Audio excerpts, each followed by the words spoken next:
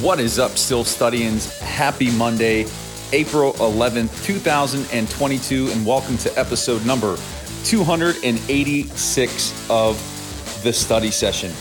I'm your grateful and appreciative host here, Jeremy Ritz, welcoming you to another full week of study sessions, and just want to start by saying thank you for being a supporter of the Still Study, for listening to my work, reading it, sharing with your family and friends. It truly does mean the world to me, so thank you for that. I would love to connect with you. We can do that one of three ways. You can comment directly on the articles. You can hit me up via email at thestillstudy@gmail.com, and also give me a follow on Twitter at stillstudy. Would love to connect with you. Get your question, comment, feedback on the show. Every Saturday, I do the Steelers Saturday mailbag, in which I do just that. Get your question, comment, feedback on the show. You drive the content. You make it happen. So let's connect. And also, please be reminded of the podcast that I do with Jim Wexell over on his site, The Still City Insider. Our podcast is called The Still City Insider Podcast. We should be recording this week. Once that date is firmed up, I will let everybody know. But Jim is super insightful and knowledgeable about your Pittsburgh Steelers. You don't want to miss it. It is linked in the show notes. So Studying's episode 286, we're moving closer to 300. And this week is a special week for me because I'm putting together a 7-part series. If you checked out the site today, I'm taking an in-depth look at the top 5 quarterback prospects in this year's draft. Surprise, surprise. I've talked about the quarterbacks ad nauseum, but going a bit more in depth this week. Today, you'll find published the flaws of the 2022 NFL Draft top 5 QBs. Tuesday, I get into the strengths. Wednesdays, I'm looking at the statistics from the players in college and trying to dig deeper into that. And then on Thursday, I'm going to go as far as going back into their high school statistics and tape. Friday, we're going to look at the categorical analysis of these 5 QBs. So I'm going to take all the research, all the statistics, game film, and try to put that into quantitative and qualitative data analysis. Saturday, I'll put out my top 5 rankings of these quarterback prospects, and then it will cap off on Sunday with my mock draft 5.0. And then after that mock, I'll probably only do one more, and that will be right before the draft, and mock draft season will be over. So today I get into the flaws. Typically I start with the positive, but in today's article, if you read it, wanted to go over that on today's session. What are those areas of the game for the top 5 quarterbacks that are most criticized? So we're going to dig into that. Malik Willis, who I have dubbed the magician, if you can recall back to an earlier session. But Malik Willis is criticized often for inconsistency, inaccuracy, and that he's inexperienced. He's got the most boom or bust potential out of all the players. Arm strength, speed, explosiveness, escapability. But he's a streaky passer, and if he's not in rhythm, he can be off target with his throws. And if you look at his statistical output in his 2 seasons at Liberty, it's nothing to write home about. He didn't exceed 3,000 yards in his 2 seasons, though he did rush for over 870 yards in both of those seasons. You could attribute his inaccuracy or streakiness to his mechanics, which need to develop, and that's something that can be improved. I'm not of the thinking that these guys' games are cemented and there's no growth, although you'll hear a lot of pundits say that these guys are who they are. I'm not in that camp.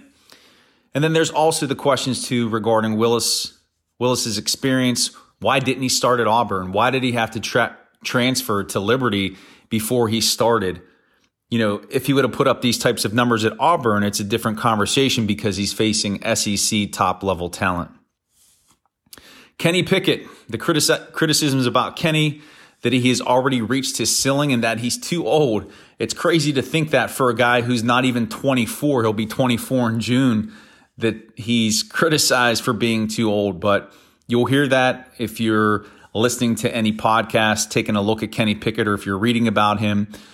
But quarterbacks play well into their 30s. nowadays, medicine, training, nutrition has enhanced athletes' performance and durability so much.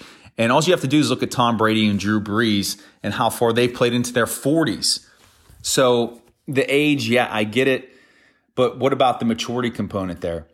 The other argument against Pickett is that he's capped out in terms of his play, that he was at Pitt for 5 years, and that he is at his peak, that there's no more room for growth, which I hear you.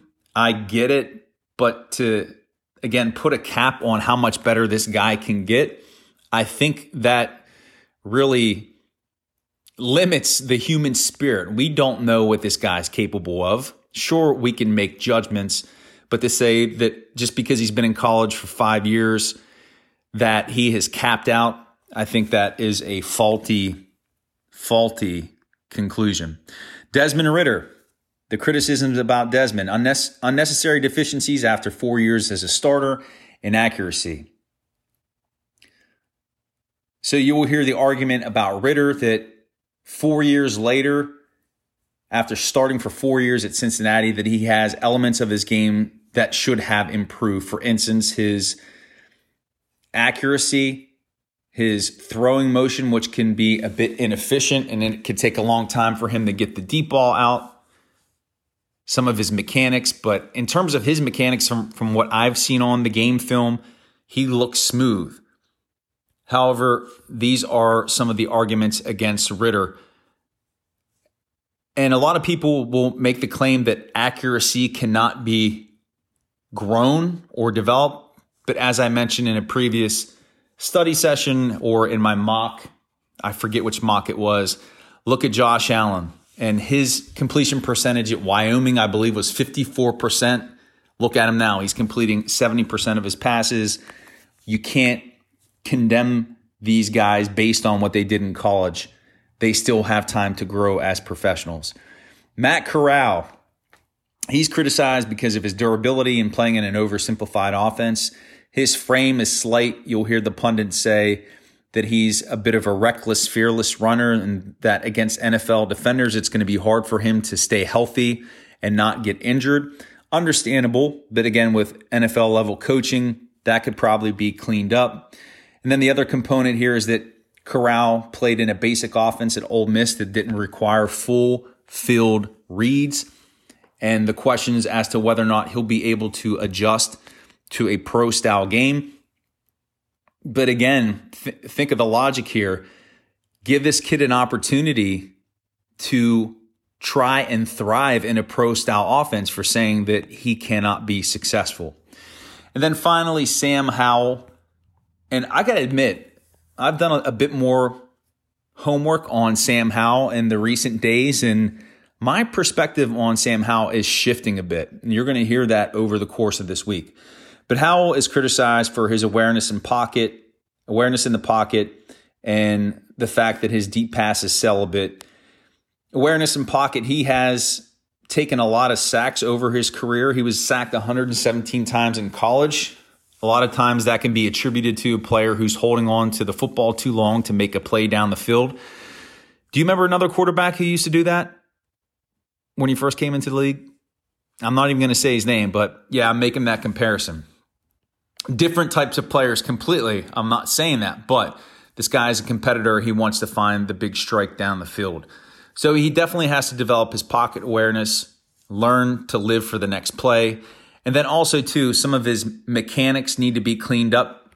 If you look at some of his deep balls, when they're coming off the tip of the arc, they have a tendency to float, leaving them up in the air for an incoming defensive back to make the turnover. So he's got to tighten up his throwing mechanics so there's more velocity and zip. And he has the arm strength to do that, but he has to put it all together so that it's not an overexerted effort that is all upper body. He's got to get his hips and his legs into that throw in a seamless fashion.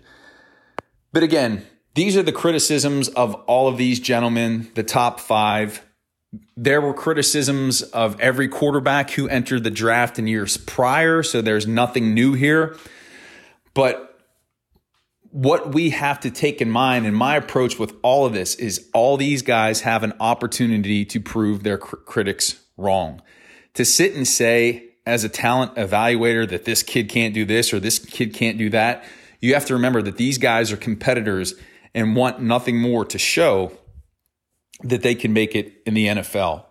And I wouldn't bet against any of these guys. Sure, we can make projections about what they're going to do and what their ceiling is, but I hope all of them have phenomenal NFL careers. Is that likely? Is that a reality? No. But through hard work, through NFL coaching, through the support of a solid NFL organization, these guys can grow and develop. But as you're working through your mock draft and you're thinking about who the Steelers would take, what do you think? Which player and their criticisms, their weaknesses, are of least concern to you? And which players do you feel those concerns, those areas of weakness can be improved in the NFL? I'd love to hear your thoughts on that. Put it in the comments. Tweet at me at StillStudy. Let's get some conversation going. Tomorrow I will be hitting on the strengths of these players. But for now, that is the conclusion of episode number 286 of the study session. My gratitude to you. Thank you for joining me here today. Love you guys so much. Yins, guys. We're getting super close to the NFL draft. Check out the study all week. A lot of great stuff going on with my quarterback analysis, concluding on Sunday, Easter Sunday, with my mock draft 5.0. Have a full week of sessions coming your way, a new Still Study podcast. And remember, not everybody is a Pittsburgh Steelers fan, but you, my black and gold brethren, most certainly are. Peace.